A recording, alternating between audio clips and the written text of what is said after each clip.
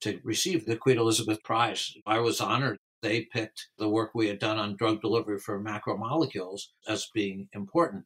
And then, of course, just a few years later, it would become even more important because that helped enable the COVID vaccines. Hello, I'm Sue Nelson, and welcome to the Create the Future podcast, brought to you by the Queen Elizabeth Prize for Engineering, celebrating engineering visionaries and inspiring creative minds. Today's guest is a brilliant chemical engineer and entrepreneur who's won so many awards we'd reach the end of the podcast if I tried to list them all. But here's just a few. The Kyoto Prize, the Charles Stark Draper Prize, the Max Planck Research Award, and in 2015, the Queen Elizabeth Prize for Engineering. Professor Robert, or Bob, Langer was born in Albany, New York, got a chemical engineering degree from Cornell University and a doctorate from MIT. And it was during his postdoc in the mid-1970s that Bob developed two technologies while working on how to restrict tumour growth and on controlled release drug delivery systems. This drug delivery innovation won him the Queen Elizabeth Prize. It's led to new treatments for brain cancer as well as other diseases, and also played a role in the COVID vaccine, for which we are all incredibly grateful. And if that's not enough, he's known as the founder of the field of tissue engineering. Welcome, Bob, to the Create the Future podcast. Thank you so much for having me. Now, let's start with that drug delivery system, because when examining what you've actually done, it reminded me of Doctor Who's method of interdimensional travel, that the TARDIS, which as sci-fi fans know, may look like an old police box, but is a lot bigger on the inside. And that's because you use small particles to deliver much bigger drug molecules. Now, is that a fair representation? It's a fair representation. The little pill that Gio Traverso and we developed at MIT and now being further developed by Novo Pharmaceuticals, Novo Nordisk, basically we came up with a way where you can actually swallow something and have it inject something in the stomach in a way that it doesn't hurt. But one of the key points is making sure that when we do the injection, the injector is always facing the stomach wall. So the thing is, when you swallow something, it's going to tumble. And we want to make sure it always tumbled in a way so that the portion where the injection takes place faces the stomach wall. And to do so, we modeled it after a leopard tortoise because it has the exact right weight distribution so that it tumbles in exactly the right way. So how do you manage that you get this even weight distribution? I mean, in theory, that sounds quite simple. Well, it's actually not an even weight distribution. It's an uneven weight distribution. If it was even, then it wouldn't probably tumble the right way. So we actually have it weighted in certain ways. And really, we modeled it after a couple of things. I mean, the leopard tortoise is the main one, but some children have what's called Weeble Wobble toys, and those are also weighted in an interesting way. So by changing the weight distribution, no matter what you do, you can do what's called self-righting. In other words, I could throw it up in the air, it would land, let's say you didn't swallow it. I could throw this little pill up in the air, quite a distance. It would land on the floor. It might tumble around there too, but no matter what, it would end up with the portion we want facing, in that case, the carpet. And it's really because of this self-righting principle, getting the weight distribution exactly right, so that no matter how it tumbles, it will always tumble with the part you want facing, in that case, the carpet. And of course, in the case of a person, your stomach wall. And which drugs then were proving difficult to deliver from taking a pill before your innovation? Well, a lot. I mean, the one, of course, that a lot of people were interested in, Novo Nordisk in particular, is insulin. But I think any large molecule, including messenger RNA and siRNA and DNA, any proteins, any of those antibodies, all of those are generally not delivered by mouth. They're generally injected.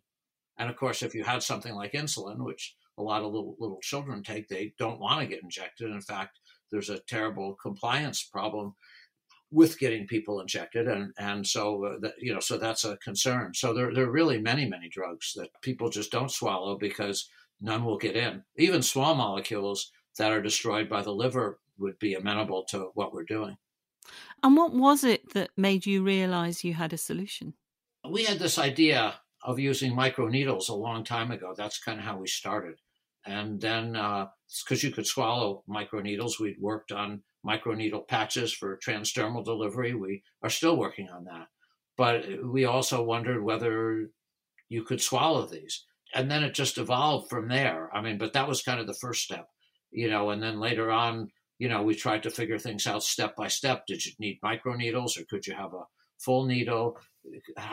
What should the pill look like, so to speak? Or how do we solve all the problems that the needle gets shot out at the right time, that it doesn't hurt, that it's reproducible, all those kinds of things. When you started this, did you realize it had an application for very specific types of diseases immediately?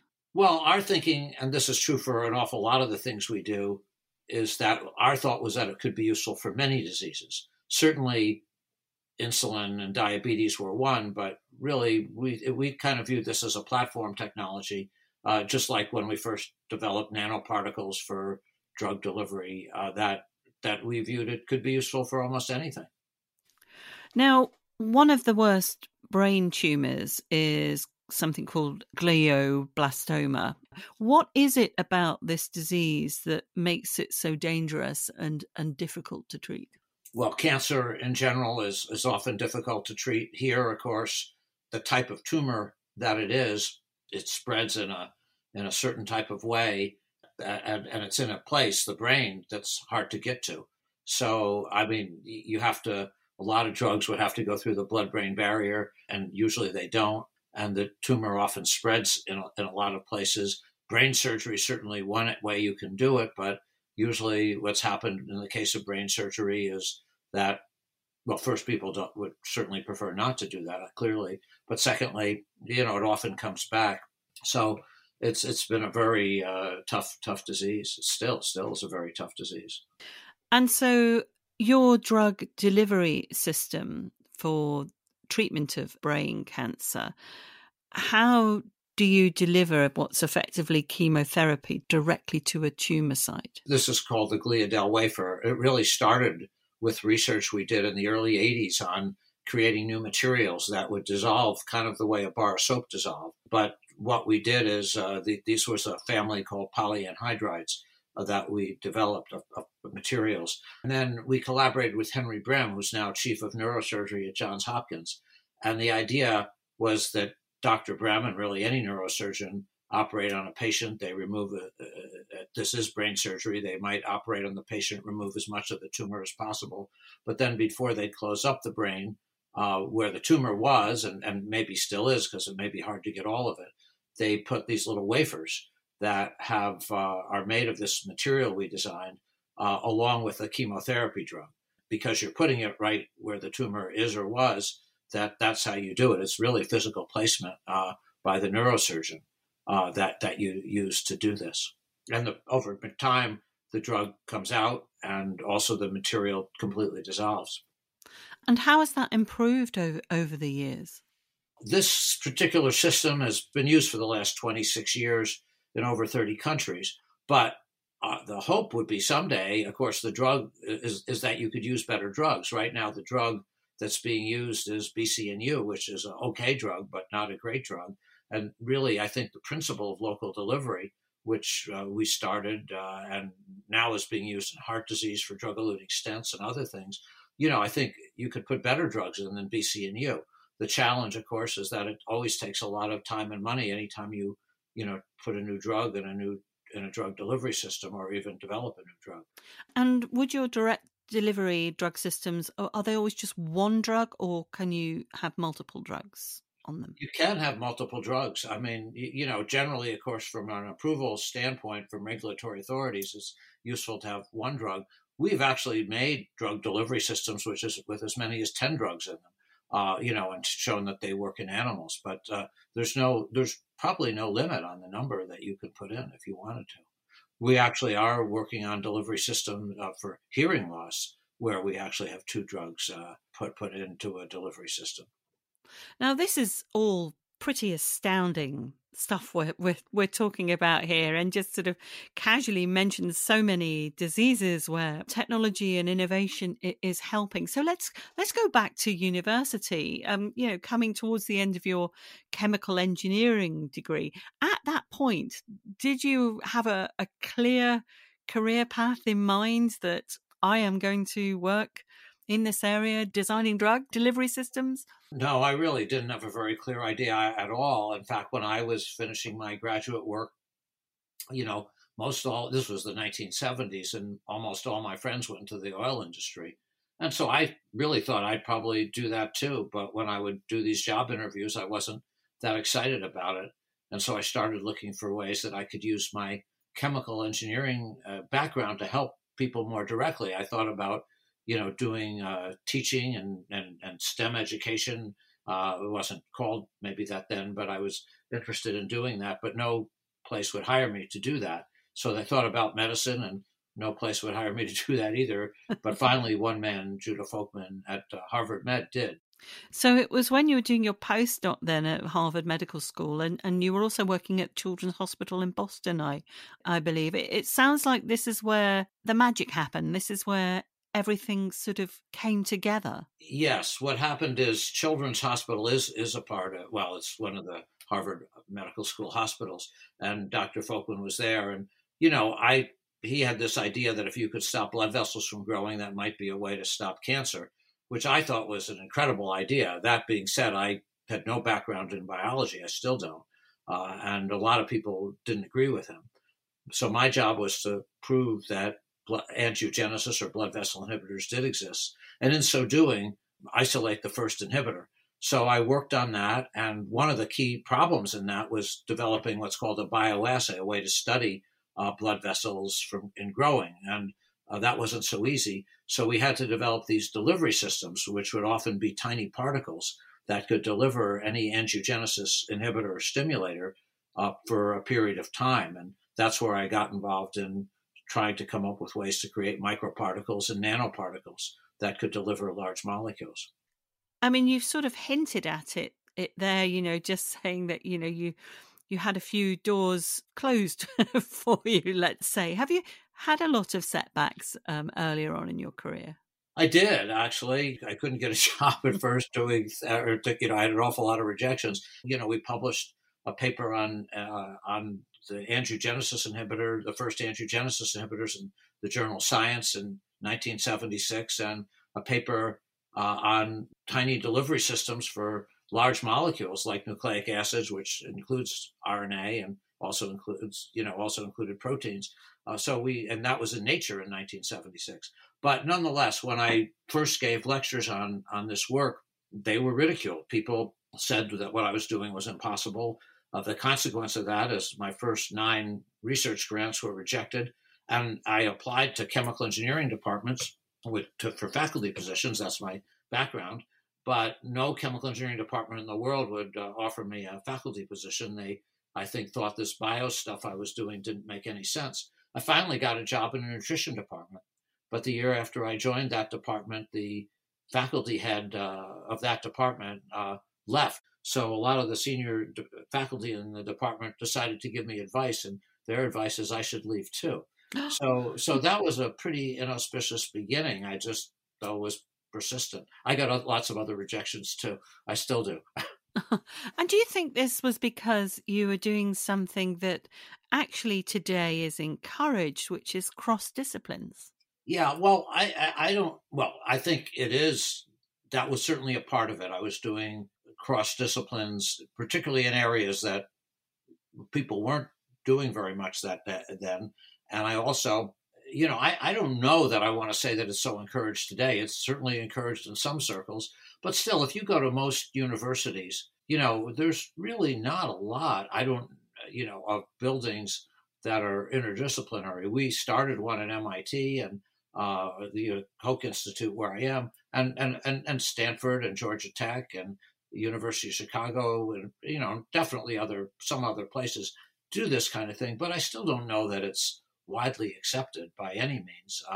And I still think some people look down on it. When I started doing this work, it was very much looked down on. And what do you think your engineering background brought to this work? Do you think it made you think differently to your colleagues who perhaps didn't have that chemical engineering background?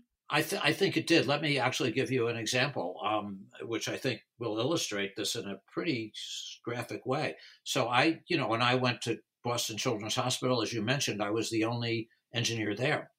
And as you and I talked, I began to develop materials for delivering nucleic acids and things like that, and cancer drugs. So I was very interested in materials, and I kind of was curious, how did materials find their way into medicine, different materials. So what I found is almost always the driving force for bringing materials into medical medicine were medical doctors. And what they'd almost always do is go to their house and pick some material in their house that kind of resembled the organ or tissue they wanted to fix. So, for example, in 1967, some of the clinicians at National Institutes of Health in the U.S. wanted to make an artificial heart. So they asked what object in their house had a good flex life like a heart, and they chose a lady's girdle. That same material that a lady's girdle is made out of is what the artificial heart is made out of today. Because, see, once you start down that path, it's very hard to change. A second example are breast implants. What some of the people who were designing them many years ago wanted was something that was kind of squishy. So they actually picked the material in a mattress stuffing. But if you think about it, that's not necessarily a great way to do things, right? The artificial heart, people, a lot of times when blood hits it, the lady's girdle material, it forms a clot. The patient gets a stroke and they could die because the clot goes to the brain. The breast implants have also had issues. So my feeling, being a chemical engineer, one of the things you learn as a chemical engineer is chemical engineering design. So what I started doing was asking the question, what do you really want in a material from an engineering standpoint, from a biology standpoint, from a chemistry standpoint? And then we would design them on the blackboard from first principles and then make them. That's actually how those polyanhydrides that are used for brain cancer are made. And that's how a number of other things we've done are developed. That is astonishing. I did not know that. I'm just astonished that they hadn't tried that sooner. But then that's what they needed, obviously, was an engineer to come in and state that. You're also regarded as the founder of tissue engineering. Did you take the same approach to that area as well then? Well, that was related. Of course, one of the great things about working with medical doctors is they, talk to you about all kinds of medical problems. The way that started was my colleague and friend, Jay Vacanti. I'd worked with him on the angiogenesis problem in the 70s. And in the early 80s, he began as the head of the liver transplant program at Boston Children's Hospital. And so he would see little babies that he would have to operate on to give them a new liver. So one day he started talking to me about, could he and I come up with a new way to create tissues and organs, again, from scratch? So we talked about that a lot. And he, of course, had a lot of vision. He once asked me, could we make what I'll call a scaffold that you could put cells on that would have a high enough surface area to volume ratio that a lot of cells could be put on. And so he and I began talking about that. Here, one day, Jay actually saw, we originally tried two-dimensional things like coins almost, but, they're made of materials in this case, but we couldn't get enough surface area. One day, Jay saw seaweed, and when he was in Cape Cod, he said, well, could I design a material that looked like that? And so I did, and we put cells on it, and we used that to try to make artificial livers and other scaffolds. Later would lead to making artificial skin and so forth. But so it also, again, involved a number of engineering principles in this case. And quite early on, you became an entrepreneur as well. What was the first company that you set up? Well, the first one was a little company called Enzatec. Later it merged to become what's now called Alkermes. And that was with Alex Klebanoff, who was one of my colleagues, and a number of my students who had worked on this. And actually, there was a food part of it, which made some of the first fat substitutes, and a drug delivery part, which is now, like I say, part of Alkermes, and that would help lead to new treatments for schizophrenia, opioid addiction, diabetes, and other diseases. And you've co-founded more than 40 biotechnology companies now. I mean, I hesitate to use that number because I just feel as though it might have gone up. It's just, It might be up a little. It might be up a little, but yes. you're not far. I mean, Oh, good, good. generally we maybe do like one a year, sometimes two, uh, Wow. but that's pretty good. And that includes Moderna, a sort of name that few people perhaps were aware of until the pandemic arrived. And all of a sudden we realized that one of our vaccines is made by Moderna. So how did that connection come about with you? Was this as a result of this drug delivery system? Yes. Well, in 2010, four of us, Derek Rossi, Nubar Fay, and Ken Chen and myself, started the company with the idea of creating messenger RNA therapeutics. But one of the keys that would certainly turn out to be important is having, a way to deliver the messenger RNA, in this case through, nanoparticles seem to be the best way for certainly most of it. And of course, that's work. We had actually developed the first systems. That's what I mentioned was published in Nature to deliver nucleic acids through tiny particles. In 1976, when we published it, like I say, people were very skeptical. But over the years, we and others would break down those barriers and design, better and better nanoparticles. And Moderna, as well as others, continued to design better and better nanoparticles.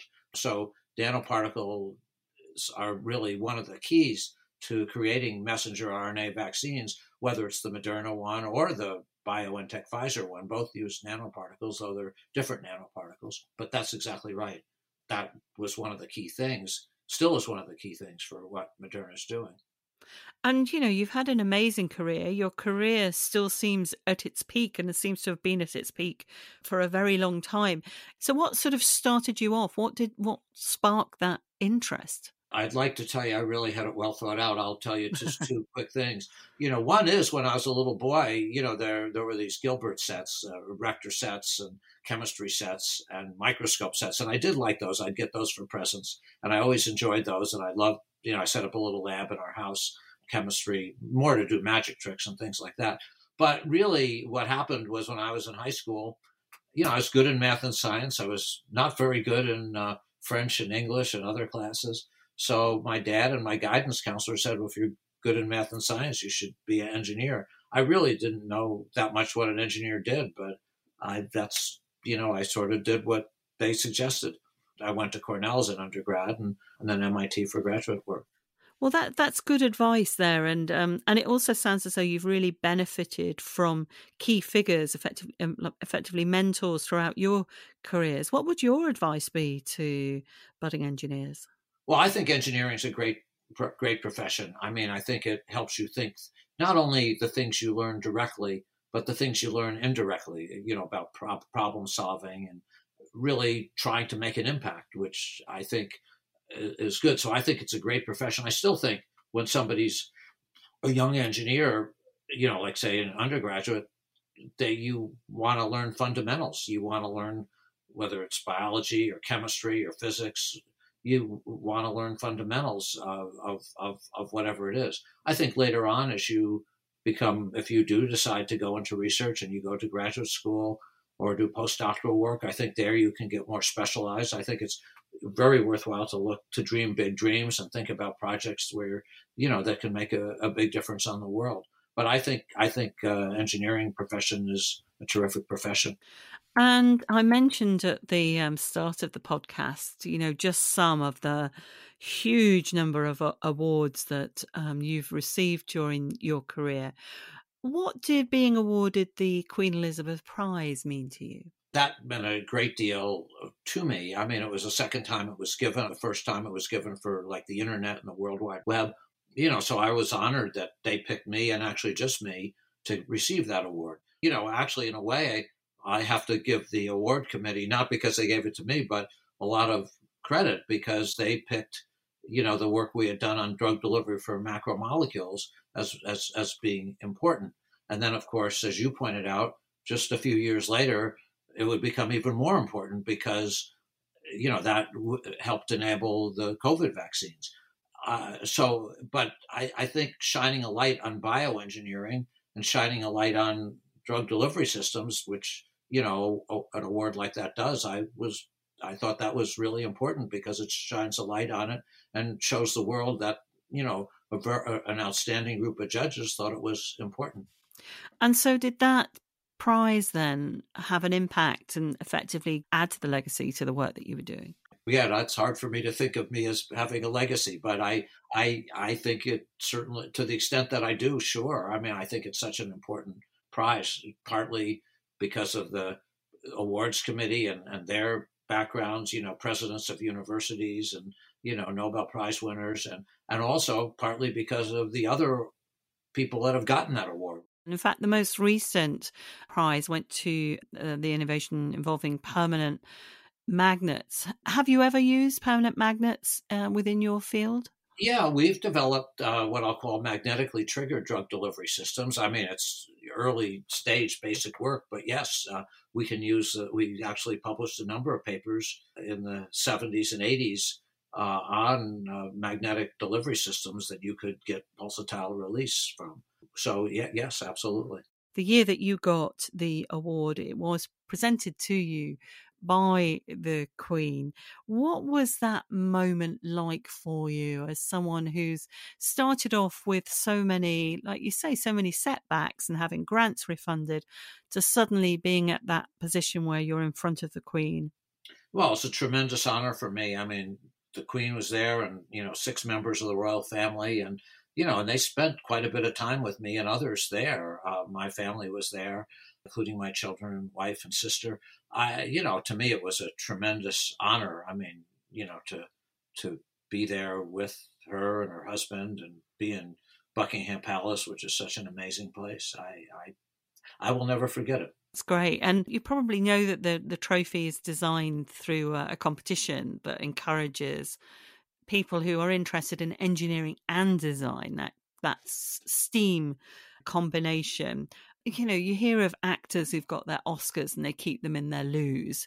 Where do you keep all your trophies? In the living room, my wife has a bunch of trophies up. Actually, she has different things in different rooms, but there's one that's got a lot of very good awards and big awards, like the National Medal of Science in the U.S., National Medal of Technology, Priestley Award, and certainly the Queen Elizabeth Trophy is front and center, and there, and it's certainly a great honor to me. And then my MIT office, my secretaries have various plaques up in the wall. It must be a pretty crowded wall. So what next for you? You've already made a tremendous impact.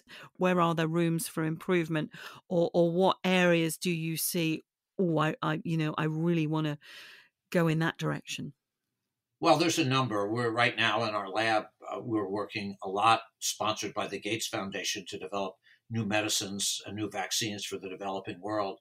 Ways that you could give a single injection, for example, for a vaccine, but have it be self-boosting. Where one injection would actually lead to the equivalent of maybe 12 injections, but by making little nano or microparticles that might burst at different times. We're also working on better ways of giving micronutrients, again, because of the starvation issues in the developing world, and new kinds of pills that you could swallow, but they'd last for an entire course of treatment, and you take them orally. So pills that you could last for a week or a month. And these would be useful not only in the developing world, but also in everywhere. And then we're also, as we talked about, working on tissue engineering, working on creating new tissues, like, maybe an artificial pancreas. And we're working on things like creating, brains on a chip with Li Wei Sai at MIT, and gastrointestinal tract on a chip with Gio Traverso at MIT, and these could someday enable ways where you would use animals a lot less for testing, and hopefully humans a lot less for testing, and might accelerate drug development as well. These are all our hopes.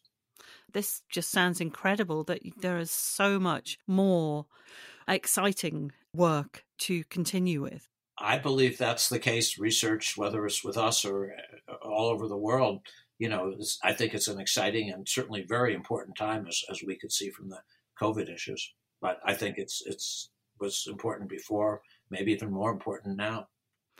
And how do you see the future of engineering? Well, I think engineering will only grow and do better. And, like I say, there's just so many challenges that we have across the board. I focus more on chemistry and medicine, but the others are focusing on electrical issues, on computer issues, artificial intelligence. There's just so many things that engineering has and will continue to play a major role in. Bob Langer, thank you so much for joining me on the Create the Future podcast. Well, thank you. It's an honor for me. I appreciate it. Find out more about the Queen Elizabeth Prize for Engineering by following QE Prize on Twitter and Instagram, or visit qeprize.org. Thanks for listening, and see you again next time.